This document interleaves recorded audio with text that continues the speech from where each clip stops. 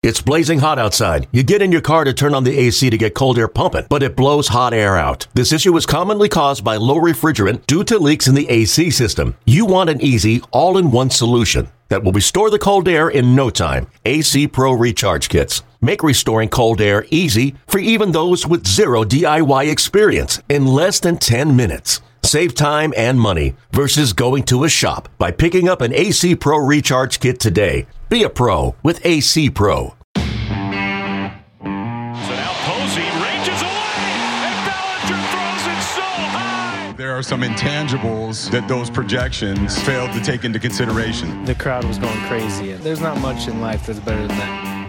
You're listening to Garlic Fries and Baseball Guys with Mark Willard and Joe Shasky on the 95.7 The Game Podcast Network.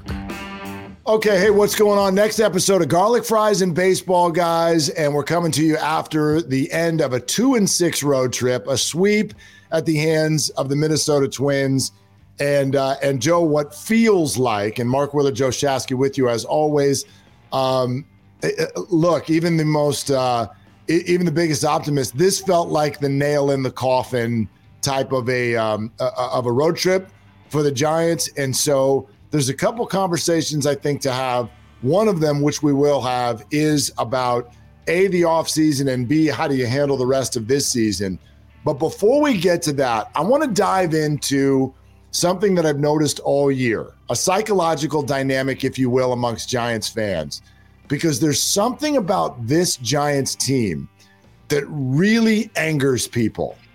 And it's not the worst record we've ever seen. Like every fan has been through losing seasons, and we don't even know that this is going to end with a losing record.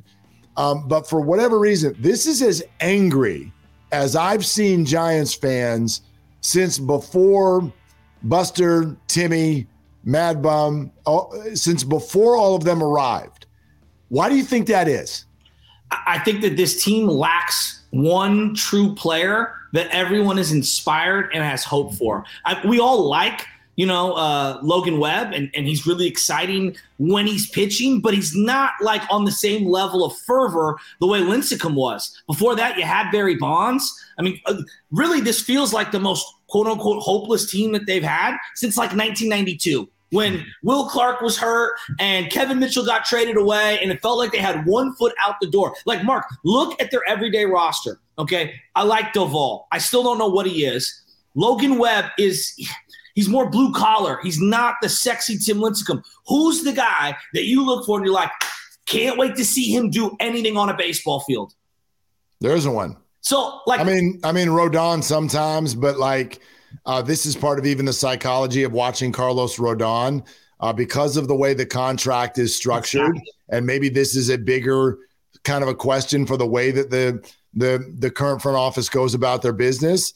He doesn't feel like he's ours. No. Well, he doesn't feel like he's ours. Like we've even, 3 weeks ago, we thought he might get dealt even at the deadline. Then he doesn't get dealt at the deadline, and everyone's like, well, he's going to leave at the end of the year. So it's just like, I don't know. You feel like he's a visitor.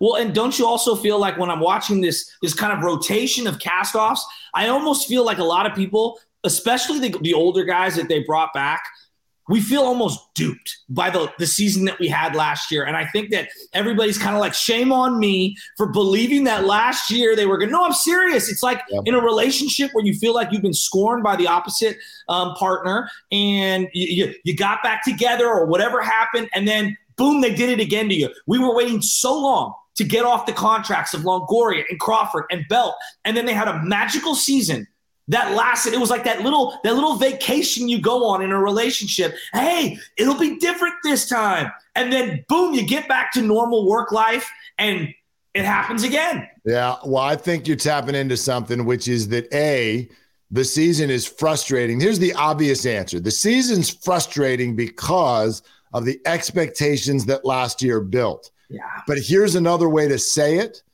This year makes us feel like we were fools last year. And I've said this 100 times, and I will go to the grave with this. I do not use the F word. I don't think there is such thing as a fluke that leads to 107 wins. That's not possible. You can't be bad and trip and fall into 107 wins. Agreed. More than any Giants team has ever had. That's a silly thought. But this year's performance does make us feel like what we were watching last year was at minimum not as real as we thought it was. Yeah. So we feel stupid. Yeah. You feel stupid. You said it. We feel duped. And while I'm talking about feeling stupid, here's another piece to what I think really is hard for Giants fans this year. Last year, you watched them win 107 wins. And so when a front office and a manager sort of have an air of, we know what we're doing, you go, yeah, I guess you do. I don't really get what it is, but you're right, you do. Yeah. Then this year, you are turning out a poor product, yet your message is still, you silly fan, we know what we're doing. Yeah. Well, that's a really hard message for people to receive when we're watching what we're watching. So you think there's a tinge of arrogance and maybe not reading the room in terms of the fan base's frustrations, and at least kind of like giving them an answer in a podium that they want to hear, even though you know it's not going to really change much? I do. And this is coming from someone who you well know. Like, I really support this group. I do think they're smart. I do think they've got the right idea.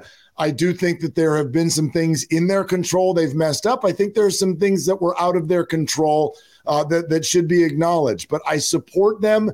But they have to know, like, whenever you're speaking, you and I do this on a daily basis. If you're speaking to an audience, you're responsible for how that message lands.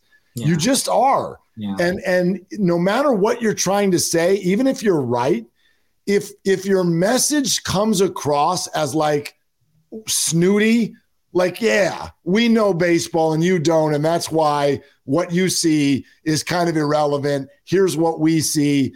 But it's like, but it's not working. No. So you don't get to do that. So this air of intelligence was fine last year, but it's really setting people off this year. Yeah, no, I think you're spot on with this. And the thing that I find really interesting is that it just feels like, to me, Giants fans are the angriest they've been in such a long time. Yep. And the thing I keep coming back to, last year you felt like it was a huge step forward.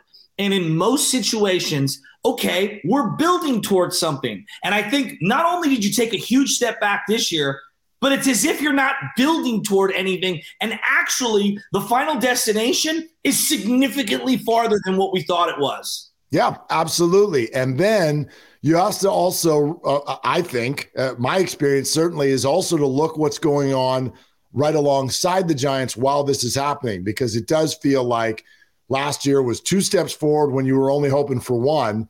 And this year you were hoping for one and you got 2 or 3 steps backward. And while that's happening, the Padres are acquiring Juan Soto, and the Dodgers, Joe, last year the Giants and Dodgers both set their franchise record for wins in the same year, 107 and 106. The Dodgers only need to go 19-17 the rest of the way to match what the Giants did last year and break their own franchise record. The Dodgers are so damn good. You're shocked if they lose once in a week. And so when you're looking at what the Giants are doing and what they have to do, it feels like all of the sudden we have this massive mountain in front of us that needs to be climbed. It feels in this moment insurmountable anytime soon. And you look at, like, you're 2 games, I think, up on the Diamondbacks right now. Why do they feel more hopeful than where the Giants are at? And because they got 3 of the top 10 prospects in baseball. That's why. Exactly. And then you look at the Padres, who you're looking up at the standings at, and they acquire Soto, even though they've had a horrific year in terms of headlines and crazy things that have happened. And I think they've kind of underperformed, if we're being honest. Yes. And you feel far away from them. And so I think it's just really frustrating. The other thing I was thinking about is the Dodgers beat you in the playoffs, okay? They beat you in the playoffs. Now, they didn't get the ultimate goal of winning it all. And they upgraded. They added Freddie Freeman, right? And so you combine all of these things, Mark, all of these things in there, and it's just a gut punch. And I keep going back to this. myself at the very beginning of the line, man, I underestimated the Buster Posey effect in general, the calming presence that this guy brought. I'm not giving him all the credit. I think people have overcorrected and given him a lot of credit. But, boy, he was part of the championship makeup and the accountability and the DNA that you absolutely have to have going through the grind of a 162-game season. Yeah. No, you're absolutely right. I mean, look, when people say that's the whole reason, it's like his WAR is not 30, okay? Like it's not, right? He'd be the greatest player in the history of the world if he's the difference between 107 and 77. Yeah. That's a little out of whack. But I will tell you this, and I should have thought of it. Last year, spring training or early in the season when the Giants were playing well, I had a number of players say to me, you have no idea how different it was just to have Buster walk into the building from the previous year when he opted out of the pandemic. So they couldn't even put words to it, but they're like, I wish I could explain to you how different it is for all of us that he's here. And so therefore, why wouldn't we expect it to be difficult again when he walked back out of the room? So that's absolutely a dynamic. Plus, and this leads me to sort of my last point about why this team is so maddening. Buster played in such a professional way. Everything about him was just so damn, right? You're just okay if he struck out. Like, you never looked at Buster and went, what the hell were you thinking? What are you doing there? Yeah. It's not that this team is losing. It's the way they're losing. 100%. There is so many games where you're like, where are you throwing it? Why can't you catch it? Why can't you do something right situationally? There's so many things, all the way down to the Saturday night game in Minnesota with the ninth inning rally by the Twins, where that throw from Yaz, it was thrown to third, and you're thinking, why are you throwing to third? But then I actually think he saw something where the runner got held up between second and third. And if you let that throw go through, the game is over. And Crawford cuts it off. There's no communication. Nobody even seemed to think about what had just transpired. It just feels like a team that's a step slow mentally. And it's just not, and that is so hard to watch because it feels like that translates to a fan as like lack of caring. I know they do care, but that's how it feels to a fan. Luis Gonzalez base running mistakes. Yes. Time and time again. Yastrzemski, Benny pinch ran for the other day. He's the pinch runner. He gets picked off at second base. Where are you going? Junis colliding with the guy at first base today. Like, it's always something every single day. And then the other part. So there's the fundamentals. They are screwing up on the fundamentals. And I think Giants fans, look, the Bochy era, they weren't going to be out fundamentaled. Like, at the minimum, they might be outplayed. They might be outmanned. They weren't going to be out fundamentaled. The other part of this is, and this is where I struggle with it, and this is why I have the biggest problem with the Farhan regime as a whole. The analytics, the numbers, playing those cards, it worked brilliant last year. I can't take it away. But I struggle, and I think a lot of Giants fans struggle. Form. What about their form? Who is in form? J.D. Davis gets acquired to the Giants. Wow, I think we got something here. And then he hits a couple of home runs. I'm thinking, you got to find a spot for this guy every day. He doesn't play for like 5 or 6 days, and there goes his form. He's out. Mike Yastrzemski, okay? I know that they have no outfielders right now. He's got a calf injury. He's in the 4-hole yesterday. This guy is as cold as can be, and he's in the 4-hole. And I'm listening to the logic in the postgame. They're like, well, he has great numbers against Sonny Gray, going back throughout his entire time. He's got 3 at-bats against Sonny Gray like 5 years ago or whatever it was. Like, what? Like, and again, I'm losing my mind because I'm saying to myself, at some point, the games that I'm watching and I'm investing my time and energy, there's got to be some carryover. I know it worked last year. It's not working this year. Can you meet me in the middle and play some guys in the top of the order, Estrada or whomever, Flores, who are in form, and lower some of these other guys who aren't? Lamont Wade is an example. It's driving Giants fans crazy. Well, look, the bottom line is this is true in any facet of life. If you convince somebody of something, right? If you went to one of our bosses and said, I got this guy and you got to hire him. He's got to be a producer, or he's an editor, or he's a whatever. I'm telling you, he is awesome. And they hire him. and then that first week, that person keeps showing up for work late. You're going to be furious. The boss is going to be furious. You convinced us of something last year. You convinced us. And therefore, here's why this is important, because not everybody's going to be right all the time. And last year was last year.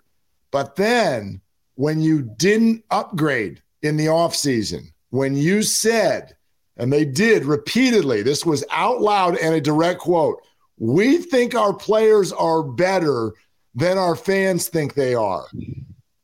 And you have to be right. Yeah. You have to be right. If the other teams are all going to go spend tons of money on great players, and you're telling us, no, our players are too, but they're really good.